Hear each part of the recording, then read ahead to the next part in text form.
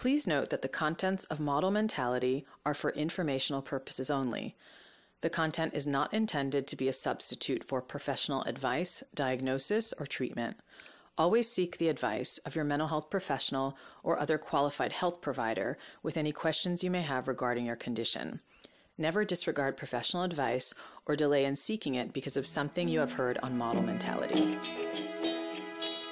Hi, I'm Dr. Ali Sharma, a psychiatrist and mental health advocate. And I'm Bridget Malcolm, an international fashion model. And this is Model Mentality.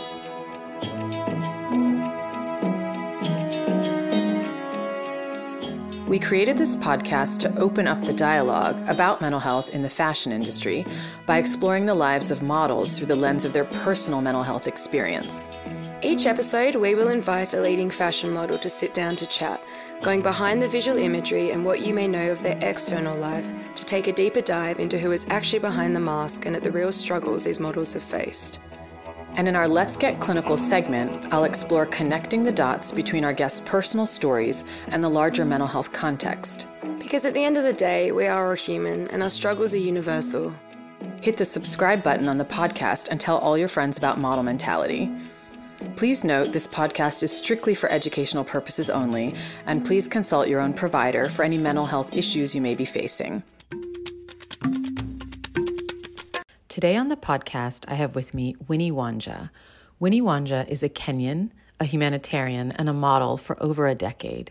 She enjoys beauty, editorial, and commercial modeling and has worked for various international brands such as Coco Lily, Adele Dejac, Giamini, and Maybelline. She likes to demystify modeling myths as well as encourage and empower young models. In her other life as a humanitarian, she focuses on monitoring and evaluation of international NGO programs. All right, welcome to Model Mentality. Today, I'm excited to have an international guest with us all the way from Kenya, Winnie Wanja. Winnie, thank you so much for joining me today. Thank you so much for having me.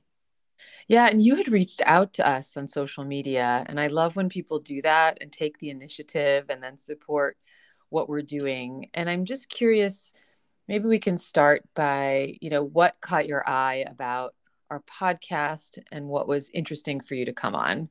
I do modeling in Kenya, and I am also interested in supporting models, especially upcoming models in my country, but of course with social media this is now international, and I was really interested in seeing what is out there, what kind of content is being put out there on modeling. So that means that I'm always searching on social media, especially Instagram, what pages are out there. And I think I saw your page just popped up as a Model Mentality, and I listened to just like a snippet of one of your talks, and I actually went ahead and listened to the podcast itself. I can't remember the first one that I listened to, but most of them have been really amazing, especially with the guests. I've been listened to the ones which you have with male guests.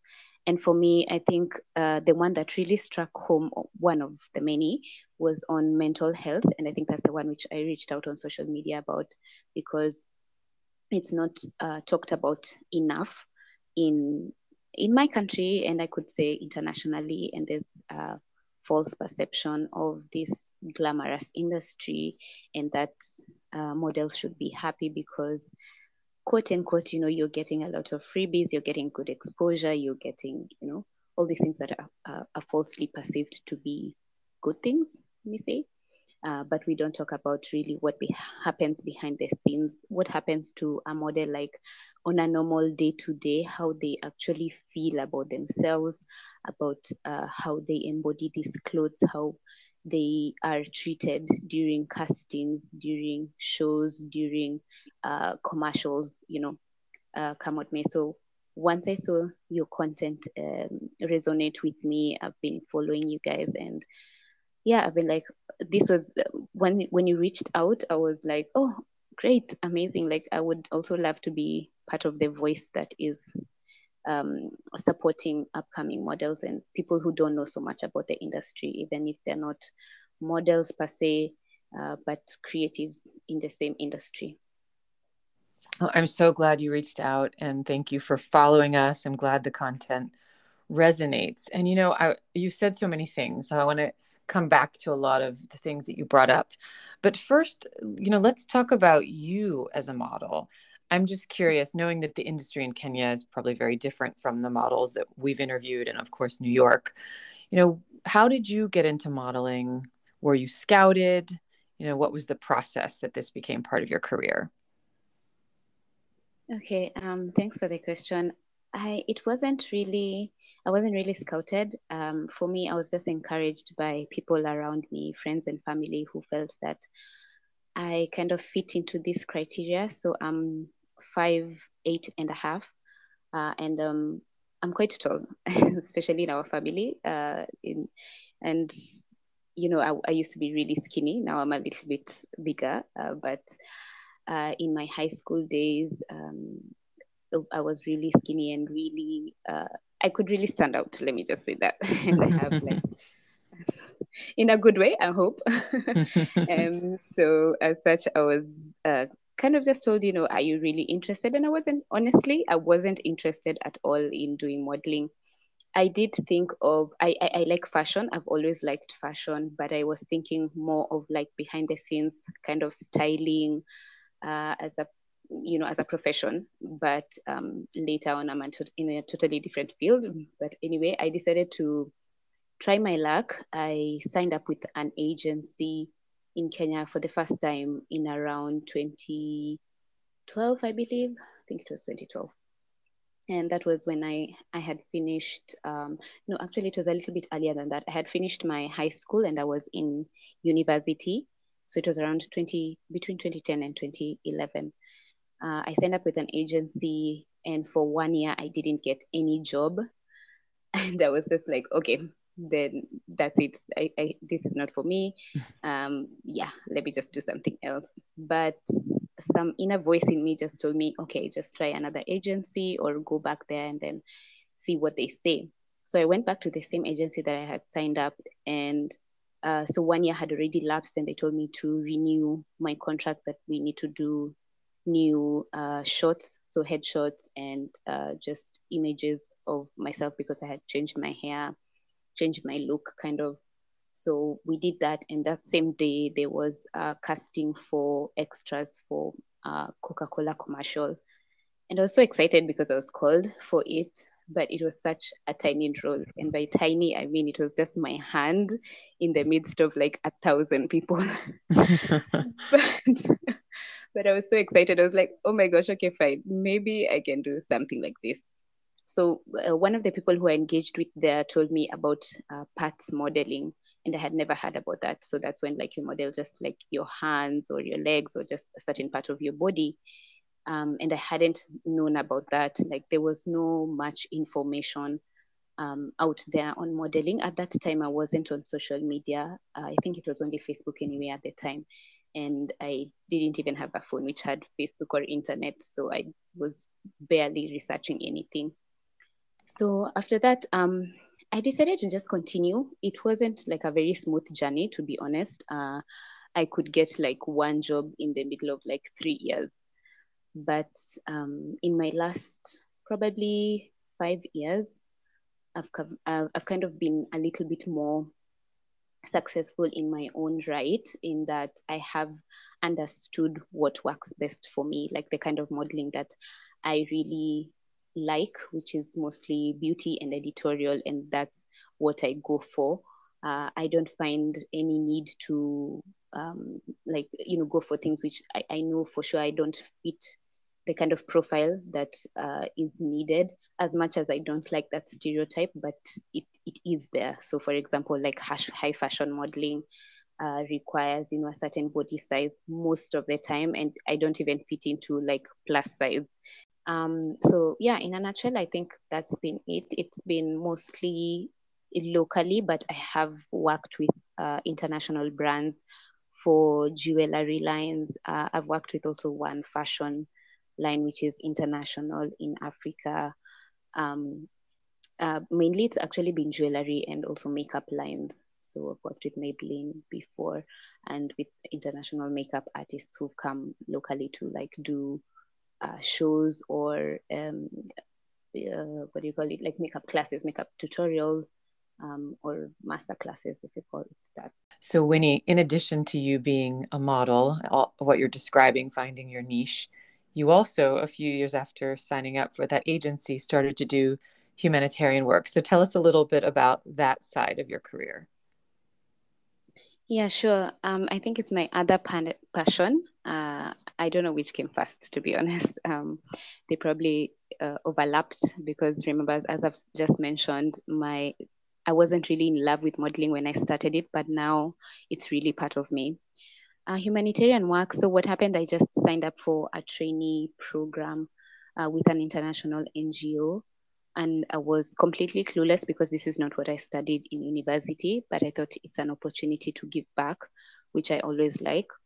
And through this, I was able to be taken through different departments in international NGOs and understand how they work. So everything from writing grants and proposals to communications and marketing to monitoring and evaluation, which is actually where I am situated and have been practicing for the last 8 years. So basically, it's been, it's not really gone hand in hand, to be honest, because I have traveled a bit with my humanitarian work in areas where modeling does not apply, like it's a little bit foreign. So these are places where, there's a lot of political instability and fragile areas around, mostly it's been around the Horn of Africa. So that's been like mainly Somalia, South Sudan, and like the northern parts of Kenya. So in that context, I don't put on my modeling hat at all. And people who I've worked with even don't usually know that I am a model. It's been a struggle, to be honest. I've always wanted to find a way to balance, because I always see like these UN ambassadors most of the time who are models who have been assigned this as part of their humanitarian work. But I think I'm not yet known how to really mix it up. But I think I'm also just giving back by virtue of, through my Instagram page, I am talking about modeling in different ways, like about challenges. I put up some content every other Monday and try to, educate the public, not only for models. So in case, your niece or your child or even your sister wants to know more about modeling, you are empowered with that knowledge. And from time to time, I try to have also guests who are models in Kenya talk about their experiences as well. So I feel like maybe I'm borrowing a bit of the humanitarian aspect from in that regard, but in my actual other work, it's I kind of compartmentalize. Let me put it like that. Yeah, exactly. They're two distinct lines of work. And I think that's fantastic that you've been able to do both. It sounds like you love both. And, the humanitarian side is near and dear to me. I've been to Kenya and other parts of Africa. I used to do that work before. So I understand, right? Wanting to help and give back, and then doing something for you. So speaking of that, you said modeling has become one of your passions. So what do you love about it? I think because I feel like I'm an artist in my core. So I love to create. So it's all about embodying something different every time that I have a different assignment. So it could be the same client, but you're always portraying something different. There's always either some emotion that I need to capture. I love, beautiful pieces. I love working with jewelry designs. It's just an enjoyable thing for me. And it's just not only about the pictures, it's about the experience. It's also about relating with the client and understanding what is their journey in terms of like when they're creating, for example, like the jewelry line.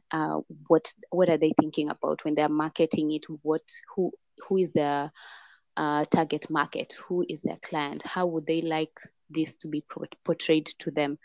So for me, it's a little bit analytical as well, but it's in depth in that I really just want to understand and be part of this brand. And actually, on that note as well, I would like to say, like, I really love to work with brands that I myself would be someone who would purchase from them. So I am also very conscious of working with certain brands. So just because maybe someone has reached out and it's a good paycheck, it's sometimes not good enough for me to say yes to. There's a lot of things which are happening in the world, and I wouldn't like to be part of, a detrimental cause. So I really think about what I'm doing. It's not only for the sake of creating good pictures. Oh, that's beautiful. And, when you and I first spoke, one of the things you talked about was also the difficulties and the lack of standards across agencies, brands, and experiences being a model. So, when you look back, what have been the biggest challenges or surprises in working in this industry?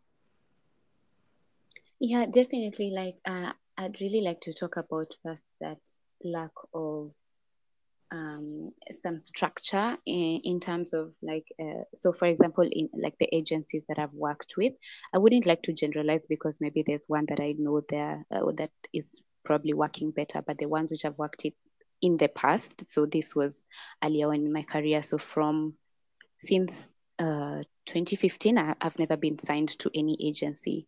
So this was my experience back then, and so things might have changed. So at that time, there was, first of all, you needed to pay to sign up. I've seen that also still happening right now. So that means you pay a fee. It's not a lot of money, but it could be a lot for someone else. So for example, it's about, if I equate it to dollars, it could be around $30. And that is like a portfolio fee. So that means that the agency takes pictures of you and keeps them in their portfolio, so this online portfolio. And then after that, you may or may not get jobs.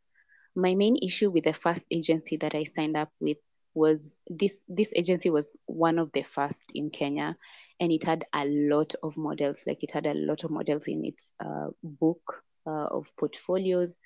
And so it was, I understood this, and actually they even reiterated to me the same thing. And when I asked them why I've not gotten a job, and they told me they have so many good models, but I thought that's really an excuse. There should be a way to like classify the different types of models who are there, who can do different types of modeling, who are available or not, the different age groups. So it's more about their management wasn't really at par at the time.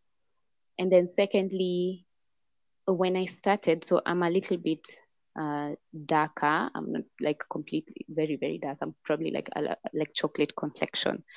There was a preference. Up to today, it's still there, but at least it's a little bit better now. There was a preference for lighter skin models. And I could see it. It was very visible. The first advert that I did, which I've just mentioned about my hand, the models who were chosen to be at the forefront, so who were actually like the faces of the brand of the advertisement, were all light skinned. So it was very clear, like there was a preference, and there still is sometimes that preference. And that is very difficult to crack when you have a client who wants someone specific. There's nothing I can do about my skin. I cannot change it. And so that means I move on to the next person. So that's also like a societal thing of beauty standards. And it's not only with the agency, but I feel that the agency has a role to play to also push for the people that they have in their portfolio, especially given that this is an African country where we are not predominantly lighter skinned. I could say it's probably a mix. It's probably a mix, but it's not predominant. I think, and then the other thing would be, just educating models. I did mention that they told me about parts modeling, but that was just one person, and the only reason they told me about that is because I happened to be in the lobby, and they just looked at my hand and told me, "Oh, you have nice fingernails. You have like long fingers. You can do this and this." But even that being said, I was never given an opportunity to do those types of adverts. And they don't educate models on knowing their niche. You see, like especially like for example, for me, I only did find out what I'm good at because it's what I was kept on being called for, and I realized, okay, this is what I'm strong in. This is what I can deliver on later on this in this later like 5 years, as I've said. So it's kind of like a lot. I don't know if it was really shocking. Probably I wasn't sure. It was a new industry I was just navigating. But it's unfortunate because there's no support. You expect them to now support you. When it comes to things like payment, that's also a very big thing. And I I feel like we talked about passion just now.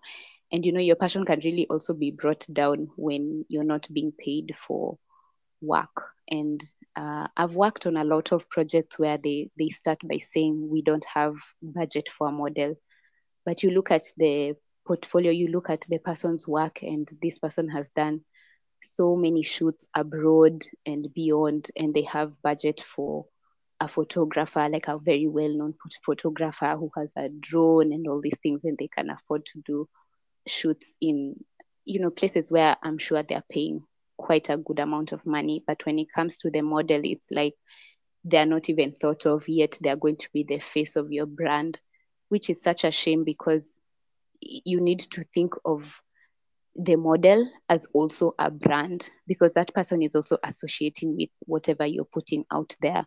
And so if you don't pay me, that will also show in my face. If I'm not happy, I won't deliver as expected. I might just, save face and just show it, but there will be a difference because in modeling, you always see like there's such a difference of mood. Even something small can really change your expression.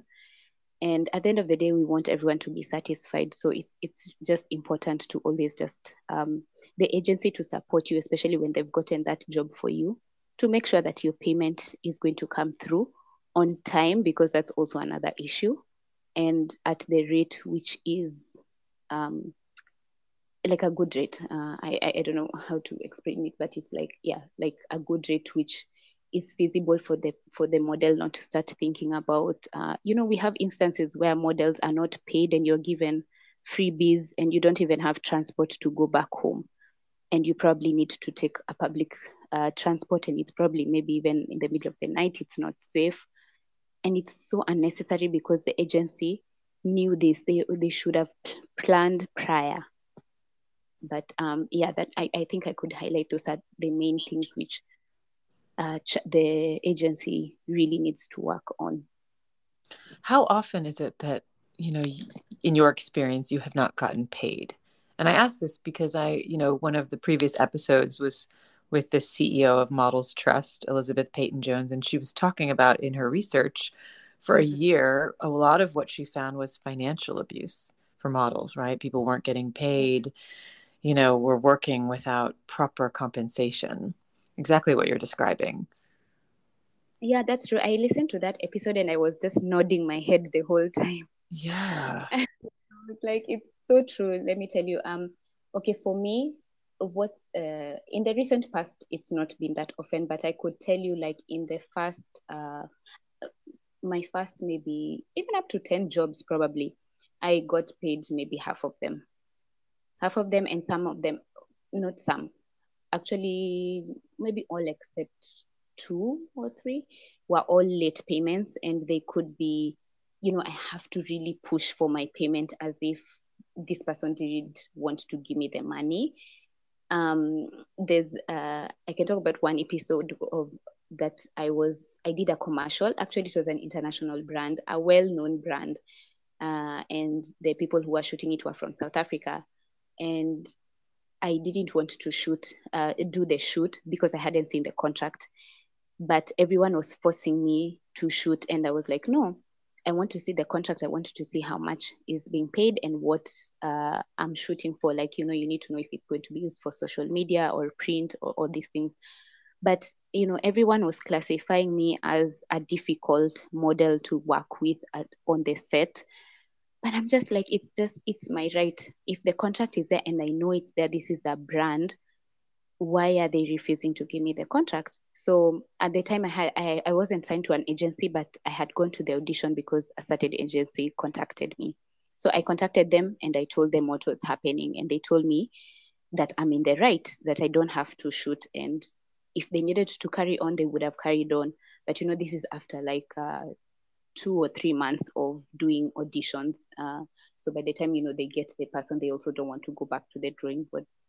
So anyway, long story short, we shot the advert, but it took me, I think, about 6 months to get my payment. Oh my goodness. And this is after harassing, like I had to send emails so that I have proof of these conversations. I sent messages, text messages, and the person flew out of the country. And when they eventually came back, I had to go to their hotel room to get the money. So I was even in such a risky situation because I didn't even know if this person is there, if this person is alone, if they're armed, and it was a man. It's one of the incidences which I know are very frequent. I've been DM'd by models telling me they've worked with even, other international brands who give them lipsticks and that's it. And they say, we are going to pay you. And it's just verbal. So the problem is also the contract is not usually such a standard thing in Kenya. And many models especially don't know that it's your right to have that contract and you can draw up the contract yourself. I was also a victim when I didn't realize this before, and I've done shoots which I can still see those shoots in shops and I've never been paid a cent, and they've put up those adverts for many years. And it's so painful because people will send you the images and say, oh, we are so proud of you, you worked with so and so, but you're just hurting internally and saying, oh my gosh, if you only knew. So it's really common. Yeah, and what you describe, I mean, it sounds it's exhausting to have to follow up, to have to beg people to get paid, which is your right, right? It's not something you should expend so much energy doing, but it sounds like the labor rights are not in place, the regulations are not in place, the standards are not in place. How has modeling affected you psychologically? The internal. What's been the impact? Yeah, maybe let me start with the financial that I just talked about. It was really, even to date, I do feel a certain pain. And let me give another example that recently, literally, it was like 2 weeks ago, that someone sent me a picture of mine that I did for some work. I did probably 6 years ago, but this person has talked with the photographer and they've redid the image, and now it's for sale for like $10,000. But I don't get a cent in that, and I'm not even aware that this was commissioned for this purpose. And it's so painful. I'm just like, do I start engaging a lawyer? Do I start following up? I did actually talk to the person who I did the work for, because it was for a certain client, and he told me that he has engaged his lawyer.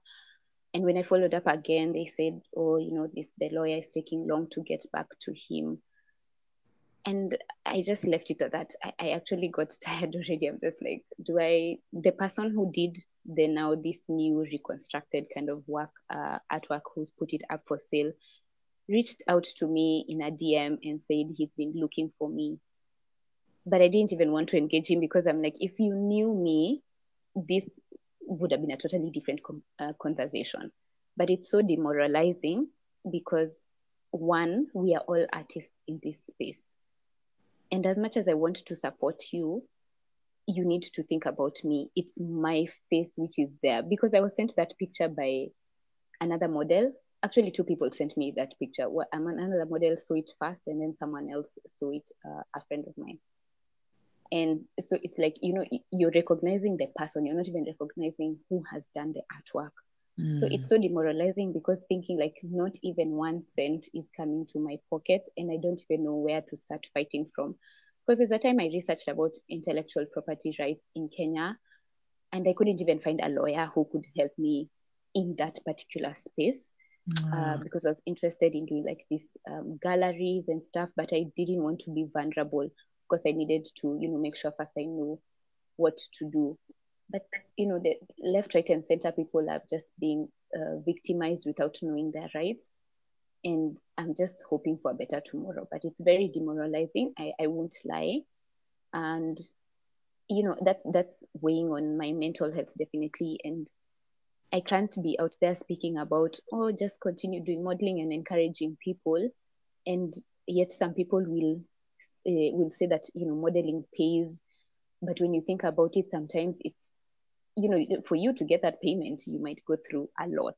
And is it worth it? I mean, for me right now, because I'm maybe not completely actively just pursuing the modeling. For me right now, I'm pursuing the advocacy, the talking to people about awareness. Now it's like a little bit more satisfying than just being a victim, unfortunately. But apart from that, there are also other things that have weighed on my mental health, especially on being discriminated on how my physique. So as I mentioned, I was really stick thin, like at the beginning of my modeling industry.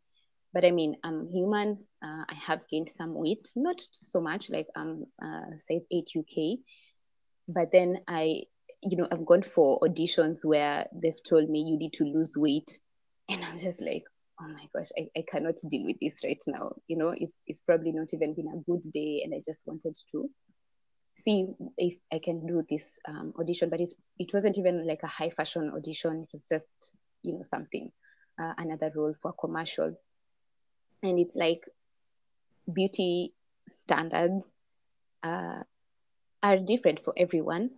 But, when you get certain clients really driving for certain images, and you have, our children, our nieces, our nephews and sisters, younger sisters who are looking up to these people. I have like my nieces who are always like, oh, you're a model, we want to be like you. And for me, I'm just like, go to school first. I want you to be empowered, to learn, to just fill up your mind first, and then this will come later. It's not easy, and it's not every single day that you will get these jobs, and living, paycheck to paycheck in this economy, in this inflation filled world right now is really, really difficult. And you see those chasing those payments weighs on you. And again, the demand, the commercials, like recently, maybe in the last couple of months, I wanted to audition for a certain role, and I sent a message to someone who I know who works in the industry, and I asked them about how much is the pay going to be. And what they quoted to me versus what was there like 3 years ago, it was like a third. And I couldn't understand. I was like, what is happening? Why is it so low? Why is the budget so low? And they said that's how it is right now. And it's so disheartening, because there's some models who will say that's enough money for them. But they don't know that it should be more, because the more people are accepting less, the less, the lesser and lesser it will go, which is very unfortunate, because we now don't have any regulations currently in Kenya anyway, for this. And that's, I mean, you can't survive. You can't survive, and you'll definitely just be thinking about doing other side shows, and you end up just doing so many small odd jobs, like promotions and all these other maybe types of modeling, but at the same time you might not still make ends meet. So how did you get the support you need while you were modeling, right? Because you mentioned this photograph that you saw, you didn't know who to go to or where to even start. And then the second part of the question is, what do you suggest to other models who are needing support and don't have it? So to be honest, it's still like a continuing conversation. It's not been solved, or it's not been put down as far as I know. I'm not sure. I haven't followed up like the last couple of days, but I know it's still up probably. But I know there are ways to. The main way to go through it is, of course, using the law, but that means I have to involve everyone. So like the person who we did the work with is not currently in the country, and he didn't sound, I could be wrong, but he didn't sound as pressed to actually work on it. Like it's not really his issue. Let me put it like that, because you see, for him, his brand may not be as recognized as me. I'm not saying like I will be that famous, but I'm saying like it's my face. That's the main thing. So the brand is not like, there's no logo. It's not as distinct. It's a piece of jewelry. So you might not actually trace it back to him. And this person who put it up also kind of did his twist, and it's now more of like a painting than the picture which was there initially. So it's difficult, to be honest, and I'm also trying to maneuver and see what I can do about it, so that even when I'm giving advice, I can say from a point of, I have gone through this and I know this is a solution. But that being said, I think the first thing is also just arming yourself with education and just awareness that you're right as a model. And this I've also learned from international models, not in Kenya, because the problem now in Kenya, we don't have any regulations and we don't have any bodies to look up to or associations on the same. So seeing how brands treat other people, just through my own research, actually, just it's been personal to look at what's in place, but also talking to other creatives in the industry. So mainly makeup artists and photographers. I always encourage people to just be open when you're on set, because you never know these people, you'll meet them again. And once you start interacting with them, they can tell you, oh yeah, so this client also didn't pay me. So you can understand sometimes it cuts across. It's not only models. It could be also makeup artists facing the same thing, and photographers. But then they also now tell you this is what they put in place for themselves as kind of like security, and this is how they work from then on. And if the person doesn't adhere to their terms, then that's it. That door is closed. So it's also being firm and being secure in that. I think there's usually this worry that when I say no to one job, I will never get any job again, or word will go around that I said no to this job, and so people will think that I'm problematic or difficult. But if you're in the right, just like the example I gave on set, I knew it's my right to have that contract, and I knew I needed to know especially the payment terms, because people can decide to change up on you, and you might not have signed the contract, but you've seen it physically or even online, whichever it is, but you've seen it and you can take a picture of it, you have an image, you can recollect what's there. So arming yourself with that knowledge, I think that's the first step. And from there on, hopefully you won't get to the point of needing to go to the law, because at least you are empowered to know what to seek before you get into a job. So final question, Winnie. If you had 50 million Instagram followers, what would you want to tell people about mental health and modeling? I would say, one, be selfish with your mental health, because people out there will not look out for you, and you're the only one who knows how you feel as a model. And if you're not okay, it's okay. And you're human, and be there for yourself. Take a day or two or an afternoon off. If you have a job that you really need to go for, it's good to also express yourself, and you'll be shocked. Sometimes you may get a supportive environment. Sometimes you will get actually someone who will listen to you, and that's probably what you needed, to let it out. Take a deep breath, drink some water, and it's going to be fine. It will work out, but put yourself first. Don't overcompromise. Don't feel that you have to bend over backwards, because you're beautiful and God created you that way. Yeah, I think that's what I can say. Thank you so much, Winnie. It's so important to hear your perspective, and I'm so grateful that you came onto the podcast. Thank you so much, Dr. Ali. It's been amazing, and thank you so much for the work that you're doing. Keep on doing it. Now, let's get clinical. Winnie Wanja describes herself first as a Kenyan and a humanitarian, and working as a model. Winnie in her high school years was tall, really skinny, and stood out among her peers.